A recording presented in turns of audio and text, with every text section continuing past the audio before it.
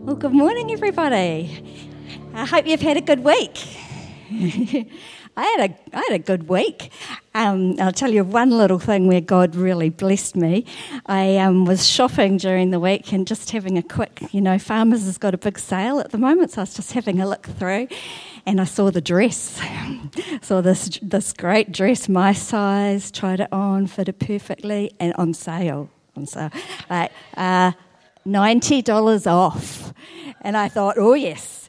And then I thought, no, hold on, don't be hasty. Go home. Lord, if I'm meant to buy this dress, can Dean say yes? And when I go back to the shop, will it still be there? There was only one, just one, not even any in any other size, just that one dress. Well, bless his little cotton socks, Dean said, yes, go for it. Off you go buy it. Oh, man, I was quick. Left the house and drove to Farmers. I was so fast, I was nearly running into that store.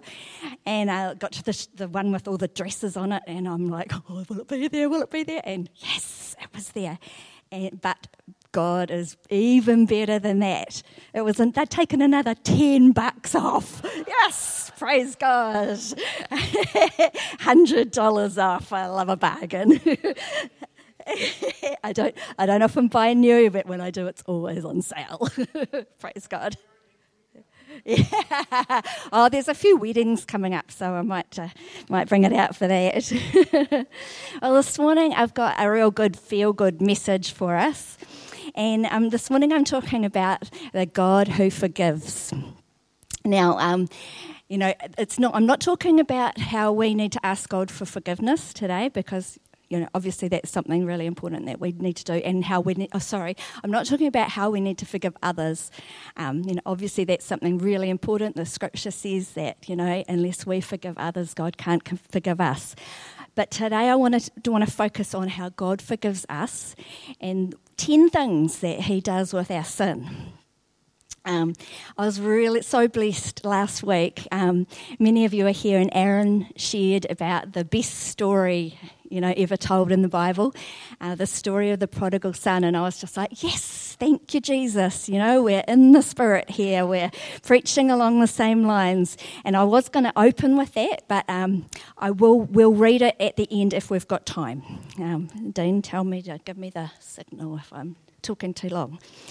Okay. Now, so this morning, my hope and my prayer is that as we look at these things together, that the Holy Spirit might just speak to you. I mean, it's not rocket science, it's nothing complicated, but I think it's good for us to be reminded, of those foundations of our faith in God. We have this foundation of these truths that we need to know so that God can build our lives and we can serve him coming from those bases of those truths. And this is a truth that we need to think about. And so I'm just praying that, maybe there might be some little aspect that you haven't thought about before, or, that just God would touch you and would set you free in some area. So I'm just going to firstly start off. Actually, no, let's pray. Need to pray. Lord, I just thank you for this opportunity that we can look at your word together, Father. And Lord, you spoke through a donkey, so I know you can speak through me. And Lord, I just pray that you would just anoint your word, and that as we have open hearts and open minds and open ears to hear what you're saying to us, Lord, that you would speak to us, that you would show us something new or remind us of something that we might have forgotten, and just steady up that foundation that we have in you. I ask in your precious name, Jesus. Amen. So I'm just going to start off with a quick explanation of some of the different terms that we get in the Bible for sin. Then we're going to look at 10 ways God deals with our sin. Maybe the recap of the best story ever told, the story of the prodigal son, if we've got time, and then a bit of application, which is always the important bit. So the question is, what is the difference between iniquities, trespasses, and transgressions? So sin is that's the general term for anything that falls short of the glory of God. Anything that is less than God's standard is sin. Sin means to miss the mark. So that's the general term, and then there's some more specific terms. And I know I've looked at this before lots of times in my Christian walk, and I always forget, but basically it's all sin. A trespasser, as you may be aware, is someone who crosses over a line or climbs a fence that he or she is not supposed to cross or climb. And a trespass can be intentional or unintentional. Trespass can also mean to fall away after being close beside.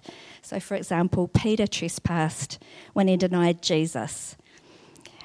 We all cross the line in thought, word or attitude many times a day. So it's important to be quick to come to God, say sorry and ask for forgiveness. That's what we call keeping short accounts, isn't it? To transgress is to choose to intentionally disobey. Transgression is willful trespassing. So, for example, Samson intentionally broke his Nazirite vow by touching a dead lion and allowing his hair to be cut. So, in doing so, he was committing a transgression. Like when we knowingly run a stop sign, I'm sure none of you ever do that, or tell a lie, or blatantly disregard an authority, we are transgressing. Iniquity is more deeply rooted. Iniquity refers to a premeditated choice. To commit iniquity is to continue in that sin without repentance. And for example, David's sin with Bathsheba that led to the killing of her husband was iniquity. So sin is a general term for anything we do that falls short of God's standard. And then there's the question of our intention, isn't there? I remember when I was a teenager attending our little wooden Anglican church in Wakefield and Nelson. Praise God, Nelson. Us mainlanders have to stick together. We used to say in the service, and I just so clearly remember this, even though I was maybe 13. We have sinned in ignorance. We have sinned in weakness. We have sinned through our own deliberate fault. But praise God, 1 John 1:9 says, if we confess our sins, he is faithful and just and will forgive us our sins and purify us from all unrighteousness. So when we come to God and tell him of our sin and ask for forgiveness, what does he do with our sins? So here are 10 things. And how this word came about was I was visiting a friend a good 6 weeks, maybe 2 months ago. And as I was going to see this friend, I was just praying, as I often do, Lord, Holy Spirit, if you don't give me something to share with this person, I got nothing. I'm just a person. I need your Holy Spirit. You need to show me something that's of value that I can share with this person. And when I was with her, I just really felt that, hey, I don't think she's got a real good grip on the fact that God's forgiven her. We've all done stuff wrong, and we need that freedom. We need to know his forgiveness. So we talked over a couple of scriptures, and then when I got home, I did a bit of a search because I wanted to send her some more scriptures she could look at. And I found this little thing on the internet with these 10 ways that God deals with our sin. And so I sent that to her, and Dean said to me, he said, I think you got the basis of a word there. And so I've been ruminating on it for the last 6 weeks to 2 months and just thinking about it and adding and things. So I think Matthew Livingston was the guy who originally wrote this little list. So yeah, all credit to him. Okay, so the first thing is that God forgives our transgression. And so the main scripture that I want to look at today is in Psalm 32, verses 1 to 5. And it says this, blessed is the one whose transgressions are forgiven, whose sins are covered. Blessed is the one whose sin the Lord does not count against them, and in whose spirit is no deceit. When I kept silent, my bones wasted away through my groaning all day long. For day and night your hand was heavy on me. My strength was sapped as in the heat of summer. Then I acknowledged my sin to you and did not cover up my iniquity. I said, I will confess my transgressions to the Lord, and you forgave the guilt of my sin. The Hebrew word for forgiven literally means lifted off. I thought that was pretty good. And Charles Spurgeon's commentary, I really loved this. It's a little bit old school English, but hopefully you can get the gist. And he said this: he is now blessed and ever shall be. Be he ever so poor or sick or sorrowful, he is blessed in very deed. Pardoning mercy is of all things in the world most to be prized, for it is the only and sure way to happiness. To hear from God's own Spirit, absolvo te, or te, I'm sorry, I don't speak Latin. The English translation is, for I absolve you. To hear that is joy unspeakable. Blessedness is not in this case ascribed to the man who has been a diligent law keeper, for then it would never come to us, but rather to a lawbreaker, who by grace most rich and free has been forgiven. Self-righteous Pharisees have no portion in this blessedness. Over the returning prodigal, the word of welcome is here pronounced, and the music and dancing begin. A full, instantaneous, irreversible pardon of transgression turns the poor sinner's hell into heaven and makes the heir of wrath a partaker in blessing. I thought that was awesome. So the second thing that he does with our sin is that he covers it. He covers our sin. And have a look again at Psalm 32, verse 1, which says, blessed is the one whose transgressions are forgiven, whose sins are covered. And this imagery is taken from the Day of Atonement. And on that day, the high priest would come in and take the blood from the sacrificial animal, carry it into the most holy place, and sprinkle it on the mercy seat of the Ark of the Covenant. And that chest contained the 10 Commandments. And the sprinkled blood symbolically covered the broken law and shielded the sinner from judgment. And I just think that's such a great picture, isn't it? The 10 Commandments that Moses broke, they're in the Ark of the Covenant, and then they sprinkle the blood over it, over the broken law. And so it's the same with us. You know, we break the law. Jesus' blood is sprinkled over us so that we can be forgiven. And it's significant too in that scripture that we're looking at, and that when David stopped trying to cover up his sin, God covered it. And when something is covered, it's hidden from view. God puts our sin out of his sight. Matthew Henry's commentary says this: it's the covering of sin as nakedness is covered, that it may not appear to our shame. And then he talks about Adam and Eve. One of the first symptoms of guilt in our first parents, Adam and Eve, was blushing at their own nakedness. Sin makes us loathsome in the sight of God and utterly unfit for communion with him. And when conscience is awakened, when we realise what we've done, and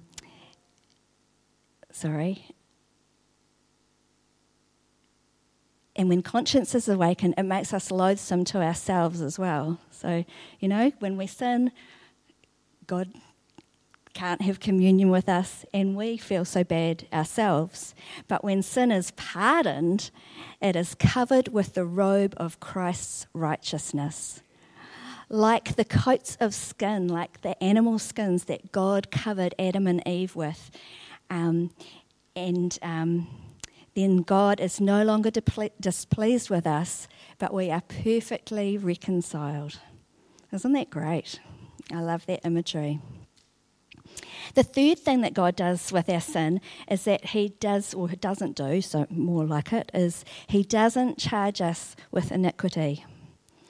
And Romans 4 verses 6 to 9 in the Message version says this: David also spoke of this when he described the happiness of those who are declared righteous without working for it. Oh, what joy for those whose disobedience is forgiven, whose sins are put out of sight. Yes, what joy for those whose record the Lord has cleared of sin. And that's the New Living Translation. So it's not so much what God does with our sin, it's what he does not do with our sin. He no longer counts our sin against us. And this is the imagery that Paul's using in Romans 4. God charges our sin to Jesus' ledger, who bore our penalty, and writes Jesus' righteousness onto our ledger and credits us with his righteousness. This is what we call the great exchange.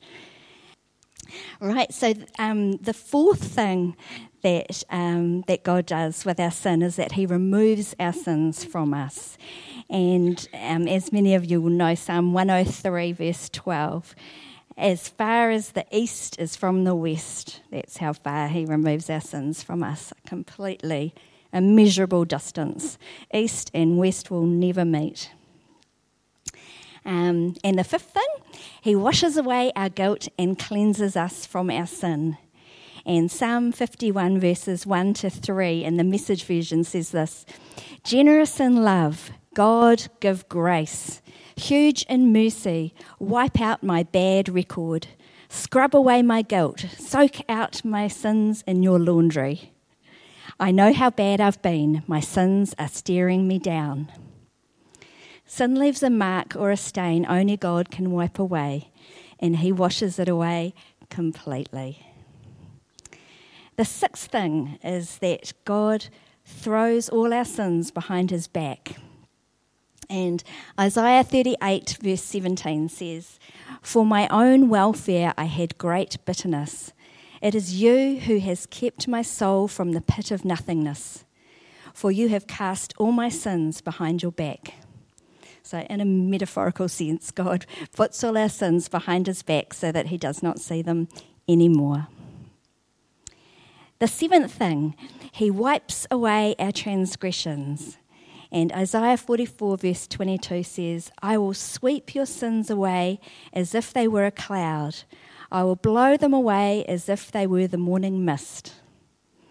Our unconfessed sins hang over us like a dark cloud, but when we confess them, God promises to sweep them away like the rising sun burns away the morning mist. It's beautiful, isn't it, how God gives us so many different images to better understand what he does with our sin. The eighth thing he does is he remembers our sins no more. And Isaiah 43 verse 25 says this: I am the one who wipes out your lawless acts. I do it because of who I am. I will not remember your sins anymore. When God forgives our sins, he forgets them. That means he no longer holds our sins against us.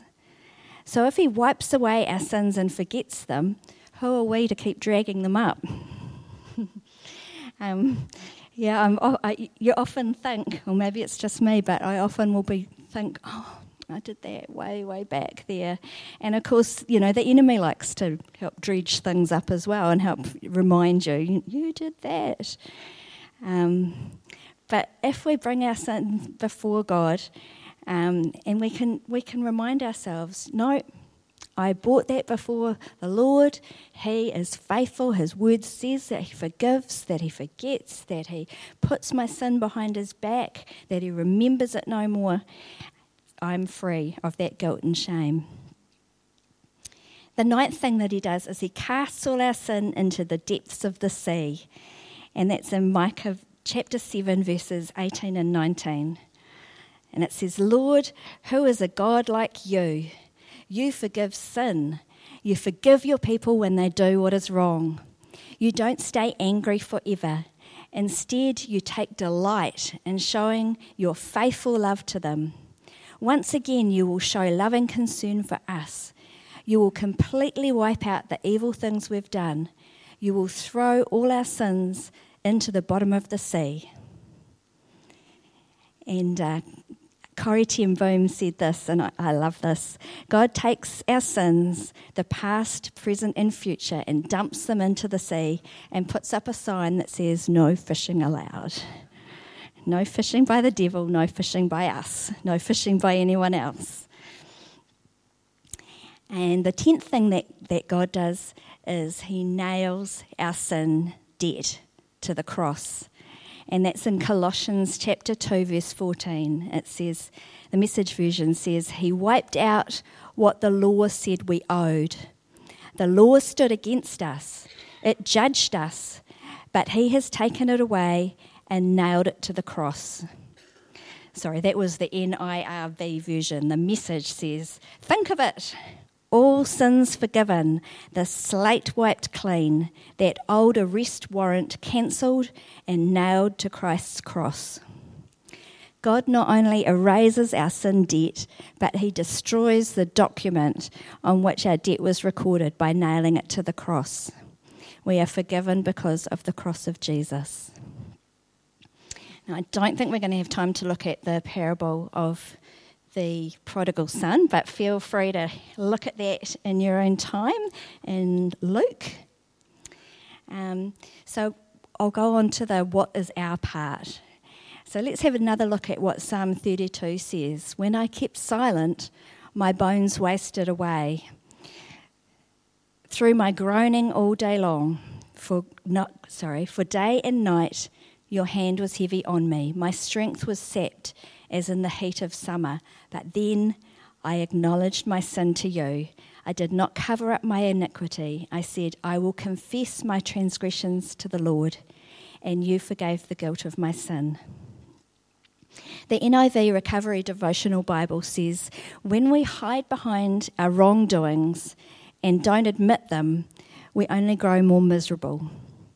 The burden of a cover-up drains our energy and demoralises us. But as soon as we come clean before God, he forgives us and delivers us. The heaviness is lifted. Instead of hiding behind our mistakes, we can rest behind God's shield of protection. And I'll just quickly tell you about a young man that was in our youth group in Palmerston North. Over many years, we walked beside this awesome young man, and he was in an unusual position that his mum was a Christian and a full-on Christian who was in church every week, just a lovely woman, but his dad was a Muslim, and he had remarried and he had other little brothers and sisters, and he used to spend the holidays with his dad, and he was expected to go to the mosque. So he was in that it took him a while, a few years of just figuring out what he believed. And he will say to you that the thing that made him decide that he was going to be a Christian and follow Jesus was the forgiveness. That is something that marks our faith as completely different to other religions, is that we have a God who forgives. So my hope is that this morning that you'd just take a few minutes now or this afternoon or during the week just to think about some of the scriptures we've looked at today. Bring any sin that you can think of before him and ask for forgiveness, and then receive that forgiveness. I'm just going to pray. If you would like to come up for prayer as the band plays a song, please feel free to do that. The elders and Dean and myself would love to pray for you. Yeah. Lord, we just thank you, Father. We're so grateful for your forgiveness, Lord. And Lord, it's just like a diamond with many facets, Father. There's so many different ways that we can look at what you do with our sin, Father. And so, Lord, I just pray that you would show us, each one of us, something that is applicable to us and something that's going to be an encouragement and a blessing to us as and just bring it to our remembrance this week, Father. we thank you, Lord. We thank you that it's your desire that we would be set completely free and free to worship you, free to live our lives dedicated to you and to serving you and to making your name great, Father. I pray, Lord, that through this word this morning, Lord, that you would be glorified and your name would be lifted high. We ask these things in your precious name, Jesus. Amen.